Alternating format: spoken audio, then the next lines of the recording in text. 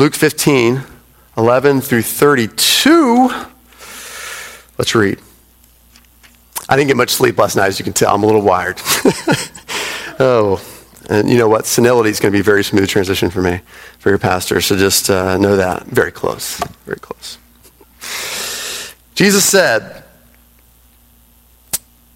there's a man who had 2 sons. And the younger of them said to his father, Father, give me the share of property that is coming to me. And he divided his property between them. Not many days later, the younger son gathered all he had, took a journey to a far country, and there squandered his property in reckless living. And when he had spent everything, a severe famine arose in that country, and he began to be in need. So he went, hired himself out to one of the citizens of that country, who sent him into his fields to feed pigs. And he was longing to be fed with the pods that the pigs ate, and no one gave him anything. But when he came to himself, he said, how many of my father's hired servants have more than enough bread, but I perish here with hunger? I will arise and go to my father, and I will say to him, Father, I have sinned against heaven before you. I am no longer worthy to be called your son. Treat me as one of your hired servants. And he arose and he came to his father, but he was still a long way off. His father saw him and felt compassion and ran and embraced him and kissed him. And the son said to him, Father, I have sinned against heaven and before you. I am no longer worthy to be called your son. But the father said to his servants, bring quickly the best robe and put it on him, and put a ring on his hand and shoes on his feet, and bring the fattened calf and kill it. Let us eat and celebrate. For the son was dead and is alive again. He was lost and is found. And they began to celebrate. Now, his older son was in the field. As he came and drew near to the house, he heard music and dancing. And he called one of the servants and asked what these things meant. And he said to him, your brother has come, and your father has filled the fattened calf because he's received him back safe and sound. But he was angry and refused to go in. His father came out and entreated him. But he answered his father, look, these many years I have served you, and I never disobeyed your command. Yet you never gave me a young goat that I might celebrate with my friends. But when this son of yours came, who has devoured your property with prostitutes, you killed the fattened calf for him. And he said to him, son, you are always with me, and all that is mine is yours. It was fitting to celebrate and be glad, for this your brother was dead and is alive. He was lost and is found. Pray with me if you would. Lord, we ask this morning for your blessing upon your word. Your word is great. It is powerful. It is eternal. It is holy. It is effective for changing lives, Lord. Lord, believe that this morning, and yet help me overcome my unbelief. Lord, I pray that you help us all be open to what your word has to say this morning. Father, by your Spirit, give me words to say as well that would penetrate hearts, Lord, that you might be glorified and we might be closer to you. Lord, help us not walk away from here or sit through this time, Lord, just focus on anything other than what you have to say to us through your word. In Jesus' name, we pray this. Amen. Well, there are 2 approaches to God in this story. I mentioned this last week, that are indicative of kind of bigger approaches to life. And that is this, that it's an approach, it is a seeking of something. That is a seeking of pleasure. All of us in life seek pleasure. And in general, there's 2 approaches to how we get happiness, pleasure, whatever you want to call it. In this story, the younger son and the older son actually seek the same pleasure. Might be surprising, right? It's just easier to see with the younger son, right? The younger son, he seeks the blessings and the pleasures of the father through what the father could give, right? Father's authority, the father's goods, rather than the father himself. He doesn't seek the father himself. He makes this audacious power play, right? cuts right to the heart of the matter, asks for the money, and skips town. For the son, younger son, he gets by going. Right? He goes the way of self-discovery. I'm going to go find myself. I'm going to go take the money, spend it on myself, see what I can make of my life. The older son also seeks the blessings and the pleasures the father could give. Of course, the older son would never call it pleasures. He would call it blessings, because using the word pleasures was far too scandalous, right?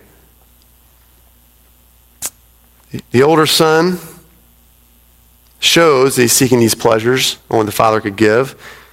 When the secrets of the heart, secrets of his heart come out, right? And secrets of the heart tend to come out right when jealousy is involved. Right? You ever been around someone you're jealous? You kind of taking a look at yourself when you're jealous of someone?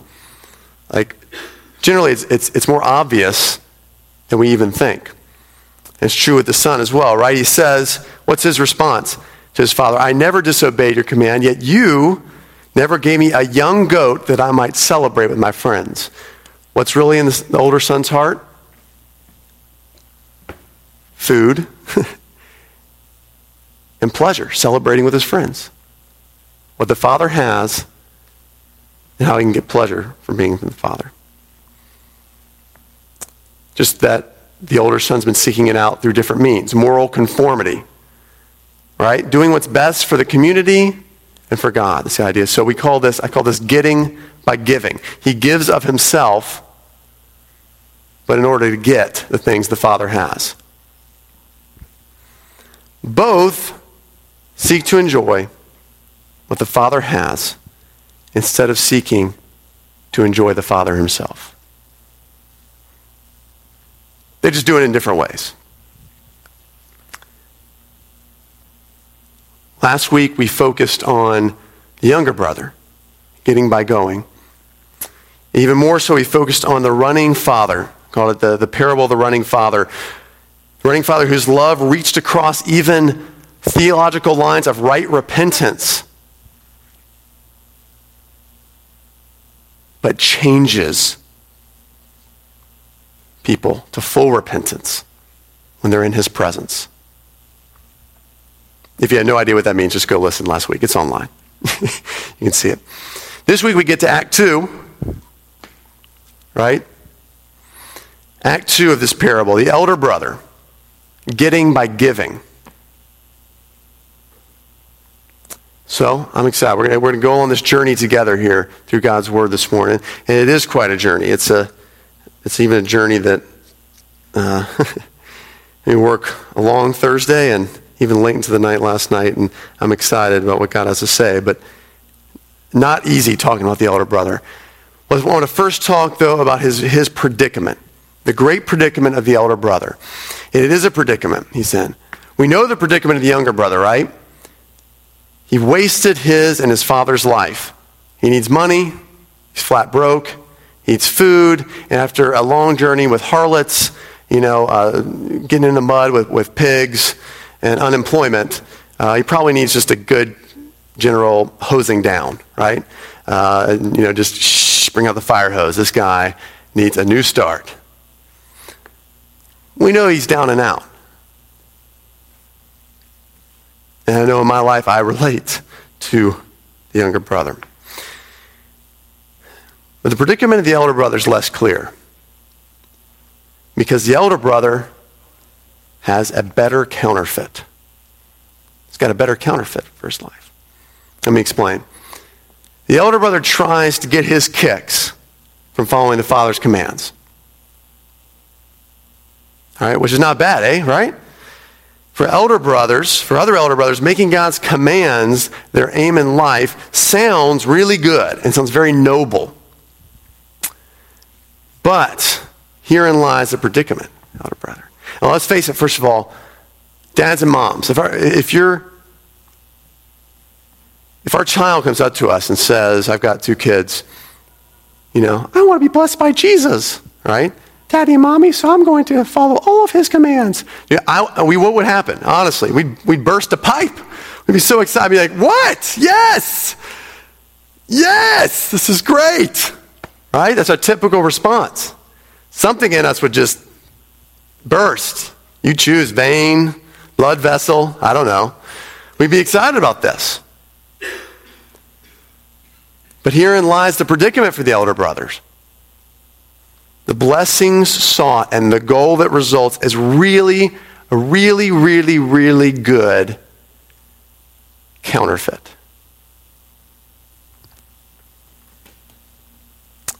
And yet, it makes it harder because so many elder brothers seem to get close to achieving that goal, following all of Jesus' commands.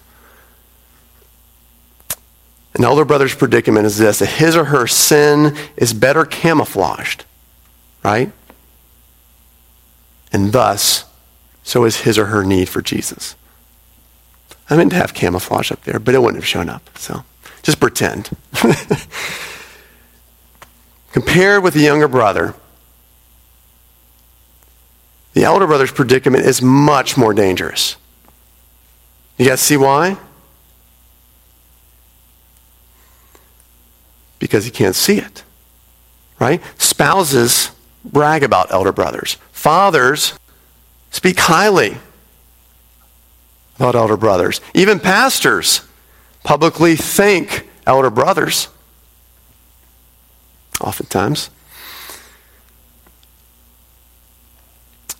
C.S. Lewis was often fond of saying that our nostrils must be continually attuned to the inner cesspool. It's a hard thing to be said.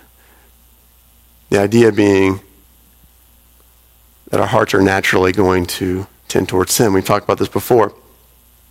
But an elder brother thinks, no, it smells more like an inner rose garden in here, right? And I'm doing an okay job taking care of the place. Ask anyone, right? He is so close. And his aim in life, the blessings of God, is achieved by something so close, right? Following the commands of God versus God coming in the flesh, obeying all the commands, and living the life that we need to live. It's so close. We're following the commands of God, or God accomplishing the commands. Sounds pretty similar, right? It sounds similar. It's like, Australian rules football and rugby, right? I can't tell the difference. They're like the same thing. I don't know. Someone explain it to me later. I'm sure someone will. But they're so similar.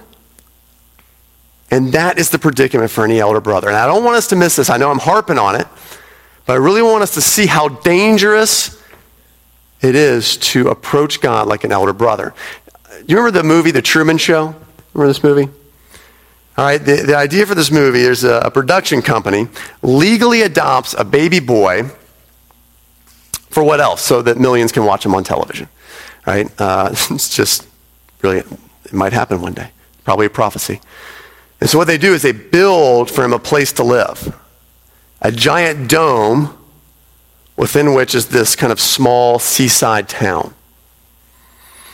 And he has a fake father, a fake mother, a fake best friend, a fake wife, right? They're all actors. And it's not until, first of all, and so the building blocks of his life, right? His relationships, his career, his conversations appear ordinarily real. Very ordinarily real. It's not until his mid to late 30s that he realizes it's all a farce. Most of us have signs in our lives that we're living a lie. Right? A fib we tell comes back to bite us in the rump. Right? A relationship, because of a lie, drifts away slowly or explodes in our face, the other extreme. Right? We have these things that happen. To the extreme, an extreme would be, we have to reckon with the law of the land. If living a lie goes really badly. These signs are a blessing, right? They wake us up to reality. right? In a way, it hurts. We don't like it, but you look back and you're thankful. I'm glad someone called me out on that. Or I'm glad that happened. I was living a lie. But the closer a counterfeit life seems to be real, the harder it is to ever notice it's actually just a really good counterfeit. And like Truman, an elder brother's life is so close to being real. The real thing that God wants for us that we may never notice or notice it too late. To elder brothers who've lived a pretty good life, helped others in need, kind to strangers, you always listen to your pastor. That's a good no. Those sorts of things, right? And you think by doing so, God will reward you. For us, for you, Jesus might be many things. Your king, your Lord, your boss, your moral example, but he's not your Savior. You get that? And where do we find these people? Where do we find elder brothers? Where do we find them? Well, elder brothers are the ones who set their alarm clocks for Sunday morning, right? Find them here. Wouldn't myself do. Find them here in churches. So it's very relevant for us, or for many of us. I'm not saying everyone has this mentality. I don't think that's true. For some of us here, this really applies. How then can you tell if you're a younger brother or an elder brother? How can you tell if you're an elder brother? Well, it's an important question, and when I started studying and meditating on this question and looking into it and writing some things down, it drove me. I mean, I was compelled to just take a walk. I mean, it was like 1 minute, I'm writing some stuff down about the sermon. Next minute, I'm on the street walking. I think I may have levitated there. I don't know how I got there. I was just like, ever had that feeling like, whoa, I'm here. I was just driven to go ask myself this question. And and of course, I walked up and down our street and head down because I found out the hard way that the edge of our yard and the adjacent field is become a favorite defecation spot for dogs and their non-pooping, scooping owners. All right, and I don't mind saying that publicly here. In fact, I'm going to sound the bell this morning on that. I'm sure like 3 of my neighbors are somehow here this morning. But anyhow, but I was walking along and I resisted applying this question to my life. How can I tell if I'm an older brother? I was surprised how strongly I tried to think about other things instead of this question. So that might be happening to you right now. You're thinking, well, I'm really trying to think of other things besides this sermon. I was surprised how much I just want to think about this question. Am I an elder brother? Considering this question might be humbling for many of us. But I'm not going to have you say this out loud. I'm not going to have you, after the sermon, talk about it with your neighbor. I'm not going to have you write on a little piece of paper and then throw it into a campfire later and watch it burn. This sort of thing. I just ask that you first take this small step of humility by taking that walk with me. Taking the same walk with me this morning. All right? Would you do that with me? If you would, we're going to look at 3 signs. 3 signs you might be an elder brother. There are more signs. I saw 3 in this passage. The first one is this: grace in theory, anger in reality. Verse 28, but he was angry and refused to go in. By grace, I mean God's love. He loves us so much, and he makes that love active through an unconditional and undeserved gift. That's what grace is. And he shows that in many ways, but supremely through Jesus Christ, who is the ultimate unconditional, undeserved gift that we might have everlasting life. One can sing of grace, right? You can read a book about it. You can do a word study on it. But when it comes to being confronted with real-life situations where grace is applied, especially that unconditional and undeserved part of it, that's what's hard for elder brothers. It's the unconditional, undeserved part of grace. When we're confronted with grace in real life, the deep-seated bitterness arises sometimes. Grace remains in your head, but anger has taken root in your heart. Unconditional, completely, undeserved. What causes a person to be angry? I've always loved Henry Nouwen, author Henry Nouwen's definition of anger, or his understanding of anger. The anger arises when one feels like he or she has been deprived of something. It happens when you feel like you're deprived of something. That might be respect you need to be given, love, those 3 hours you want to watch a football game. Either football's fine. And those things, we get angry. Ask yourself that sometimes when anger arises in your heart. What am I being deprived of right now?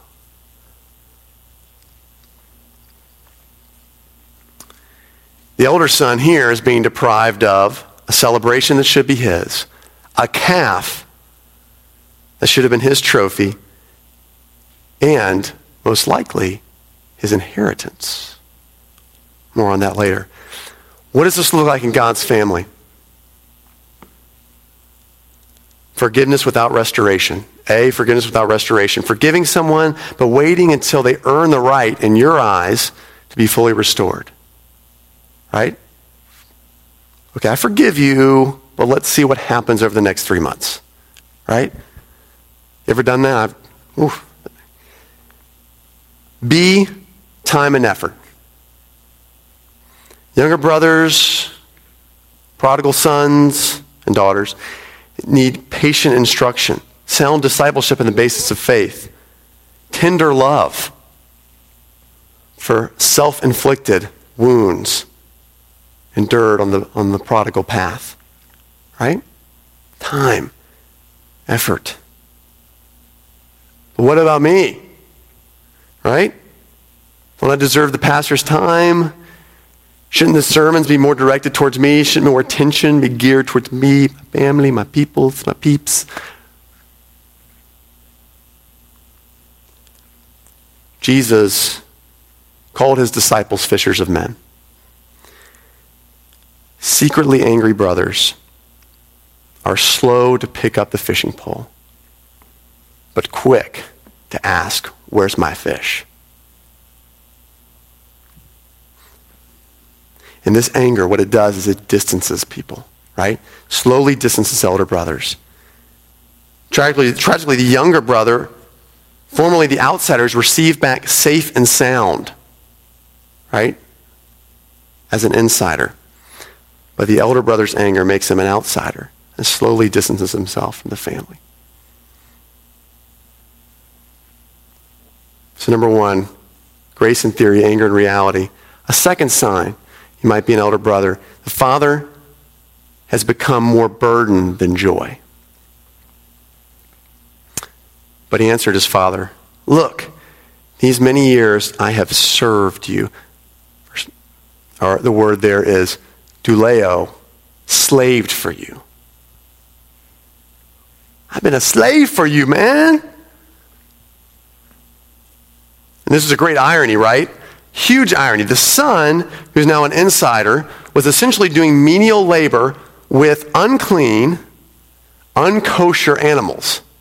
Right? We're told earlier, these pigs. And he also formulated a plan, the linchpin of which he was going to be like one of his father's hired servants, we read in verse 19. This would have been, we know, a day laborer who worked for minimum wage on a day-to-day basis. And no security, no job security, worked on a day-to-day basis. This is what the younger son has faced and thinks he will face.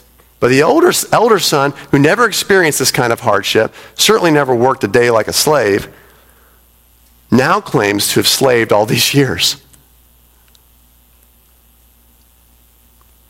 But he is right about one thing. He is a slave, not to the Father, but to legalism, to its evil shadow. The evil shadow to earning the Father's blessings. A slave to the Father would have been great joy, but a slave to its evil shadow of legalism is a huge burden. It's a great burden. I want to take an aside here for a moment. So I'm going to move to the side. I want to visually help you see that. Legalism is not someone following Jesus' commands to the letter of the law. Right, we often think that, he's following, you always got to follow Jesus' commands, this, that. You're a legalist. That is not legalism. My guess here, if I got up here and said, don't use filthy language, don't have sex before you're married, don't get drunk, tithe, obey your church leaders, husbands love wives, wives submit to husbands, never stop praying and thanking God. You might accuse me of legalism. This church is so legalistic, right? Even though I quoted Hebrews 4, Hebrews 13, Ephesians 4, Hebrews 13, Ephesians 5, Galatians 6, Hebrews 13, Ephesians 5, 1 Thessalonians 5, you might accuse me of legalism even still. Here's the key. If our motivation for obeying commands is to gain favor with God, if our motivation to obey these things is to gain favor with God, it's legalism. If your motive for obeying is that God has so loved you through Jesus, God has so loved you through Jesus Christ that you want to respond by obeying. He so loved you, so you want to respond by obeying. Well, that's just Christianity, baby. Legalism says faith in Christ is good, but not good enough. Let me put it in an equation, all right? For our many accountants out there, I love you guys. Oops, go to the next slide. Here's the equation. Normally, this is the real Christian life. Christian, you put your faith in God or trust in Jesus Christ. He's your Lord and forgives you for sin. You have God's favor upon you. You're saved from sin. You have eternal life. You're part of God's family. Let me show you another equation. Put the next one up. This is the idea that being a Christian is faith in God plus something else means you have God's favor. Which one's real Christianity? The top one. The second one I mentioned, it's just legalism. Dressing up really nice, not drinking, speaking in tongues, being part of a particular political party. That makes you a real Christian. That plus faith makes you a real Christian. No one ever really says that. You ever got that feeling being around someone? Like, oh yeah, okay. You're a Christian. That's great. Well, I saw a beer in your fridge. What? My gosh. It's especially the case with those issues. But even with obeying Jesus' commands, faith in Christ, I've never seen you tithe. Are you a Christian? If you've put your trust in Christ, you're a Christian. Now, we are called to tithe or whatever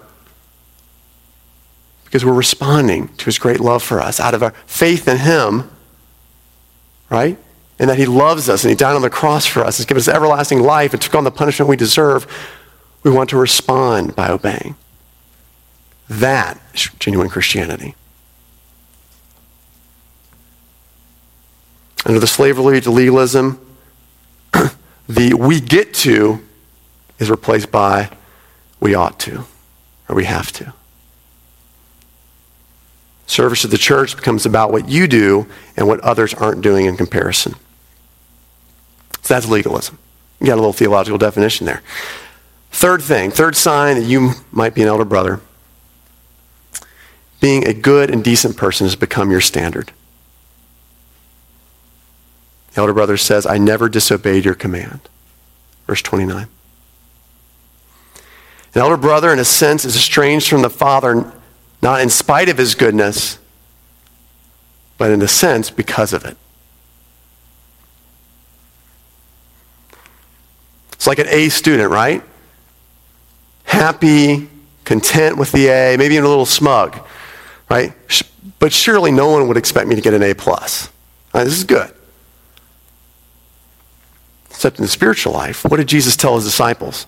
He told his disciples, unless your righteousness exceeds that of the Pharisees, you have no part in the kingdom of God. Wow. This was like the par excellence, right? These are the Harvard students of the day. These were guys who fulfilled it to every letter of the law. But Jesus' point wasn't, oh yeah, you're going to be able to do that. His point was, the standards are high, and you need me. Because the standards of elder brothers is how they're doing compared with everyone else. Compared with everyone else, doing well. Fortunately, God is holy and doesn't grade on a curve. So my question is, where are you with all this? Hopefully you've asked these questions in your heart as we've gone along. I hope some of this has hit you hard for your own sake. But I do want to soften the blow a little bit, that there's still something about the elder brother that does feel right. Right? We're sympathetic with him. At the beginning of chapter 15, this chapter we've been looking at the last few weeks, we're told that Jesus tells not one but three parables, right? Tells not one but three parables to religious people who are complaining about Jesus relating with sinners. Religious people are complaining, Jesus is relating with all these sinners. So he tells these three parables. He tells one about lost sheep, and a shepherd goes after lost sheep. He tells one about a lost coin. A woman pursues, looks everywhere for this lost coin. And he tells one about the lost son. And there's something radically different about this third one, isn't there? There's something really different about the third story. What is it? No one goes and searches for the lost son. You notice that when reading this? Lost sheep, shepherd looks everywhere. Goes, we're told in the coin, the woman sweeps, looks in every corner of her house. But no one goes out for the lost son. Something is lost in each story. But only in this third one does no one go out and search everywhere. I think this is because Jesus is inviting us to ask the question, well, who should have gone out and searched for this lost son? Jesus knew the Bible through and through. And he was aware at the beginning of it, it speaks of another story of an elder brother and a younger brother, Cain and Abel. In that story, God tells of a resentful and proud elder brother, and he says, you are your brother's keeper. Author and theologian Edmund Clowney recalls the story of a young man who was a U.S. soldier missing in action during the Vietnam War. When his family got no word of him through any official channel, this elder son flew to Vietnam and, risking his life, searched the jungles and the fields for his lost brother. And word has it that it said that despite the danger, the grave danger, that he was never hurt because both sides in the war had heard of his story, his dedication, and respected his quest. Many even called him simply the brother. In this parable, the elder brother would have been the obvious choice to go and search for his foolish younger brother. But he would have had to do so at his expense. Do you remember this? The father has already divided the property. The property's divided. The money's gone. The only one left with it is the elder brother. Every last nickel belonged to him. Over the years reading this story, many have drawn the conclusion that the story is all about mercy. Drawn the conclusion that forgiveness and love should be shown unconditionally and free. But forgiveness is never free, is it? Intrinsically, it's always free to the person who receives it. That's the idea of forgiveness. But it's never free for the person who gives it. Always costs us something.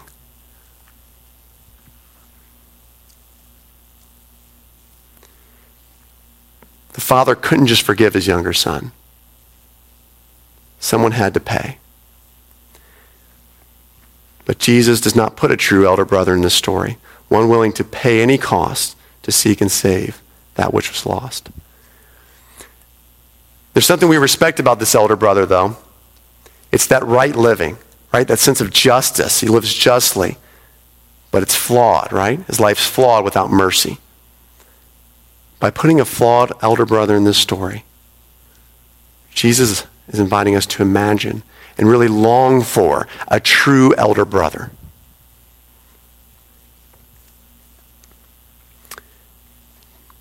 Jesus stripped himself of every divine quality to become one of us. Jesus is trying to show elder brothers, Pharisees, and many of us that he is our true elder brother. Jesus is our elder brother. You get that? He stripped himself of every divine quality to come to be like one of us. But he lived a totally righteous life so that he alone could pay for radical mercy and forgive sin. He lived the just life so that he could forgive and show mercy. He could pay for it. Hebrews 2:17 says, therefore Christ had to be made like his brothers in every respect, so that he could live the life we failed to live in order to die a death that we deserve to die. Jesus, true elder brother. And you see the other side of he loves the Pharisees. He's trying to say, look at your heart. Elder brothers, look at your heart. I'm the one you're looking for. Friends, it does leave us with one question.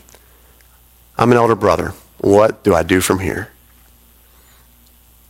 First, we got to remember why you became an elder brother in the first place. What's the attractiveness of going down the road of an elder brother? It's this, to fashion a God of our own making. Specifically, what I like to call the vending machine God, right? The vending machine God. There he is. The idea that I put money into this vending machine, right? That's what I like about vending machines. You put money into it, and you make a choice, A, 34, Z. Sometimes you got to kick it, then it comes out. Elder brothers, we've grown up relating to God this way. If I do X, Y, Z, God will dispense PDQ in my life, right? At least we expect him to, which is often why us elder brothers are left bitter and disappointed. You're in control. You know exactly what to expect and what should be expected. So then how do you, now knowing that Jesus is your true elder brother, that you are in need of him, how do you trust a God who is not of your own making and has total control to dispense how he pleases?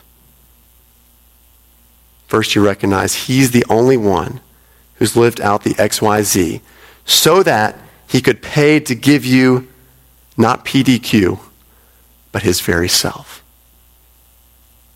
And that's the amazing thing about the good news of Jesus, the gospel. The gospel, as Pastor John Piper says, fond of saying, the gospel is God.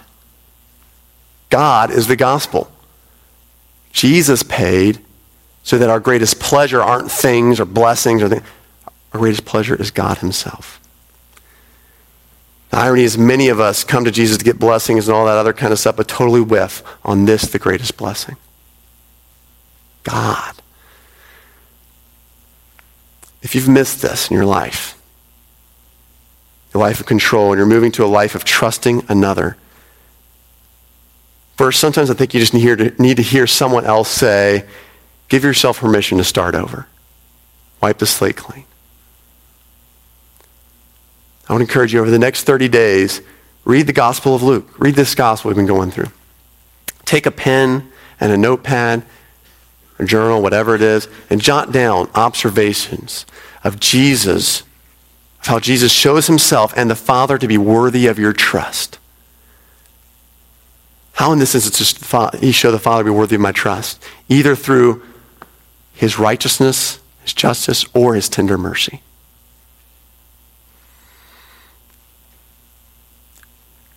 Jesus demonstrated he's our true elder brother by living out righteousness to show us mercy. Let's pray. Lord Jesus, I think it's right this morning that we pray that very last part of your high priestly prayer in John 17, where you are the last moments with your disciples and you're praying to the Father and you say this, you say to the Father, I have made you known to them and I will continue to make you known to them in order that the love you have for me might be in them, that I myself might be in them. Something interesting there, Jesus. You said, I have made you known to them. For many of us, for elder brothers, we've known the Father before. We've got a glimpse of that grace in our lives before, but it's only a shell in our lives. But that's why Jesus prays, not only will I make you, the Father, known to them, I will continue to make you known to them.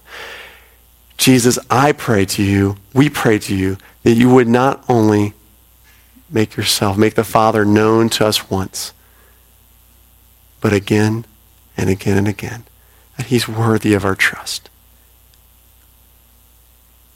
He's worthy of being in control of our lives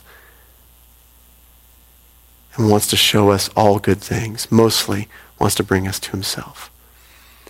Jesus, I pray for elder brothers that the pleasure of our life, the delight of our lives will no longer be the focus on things and achieving them simply by obeying, but that the pleasure and delight of our lives would be you, Lord. We ask this all in your name. Amen.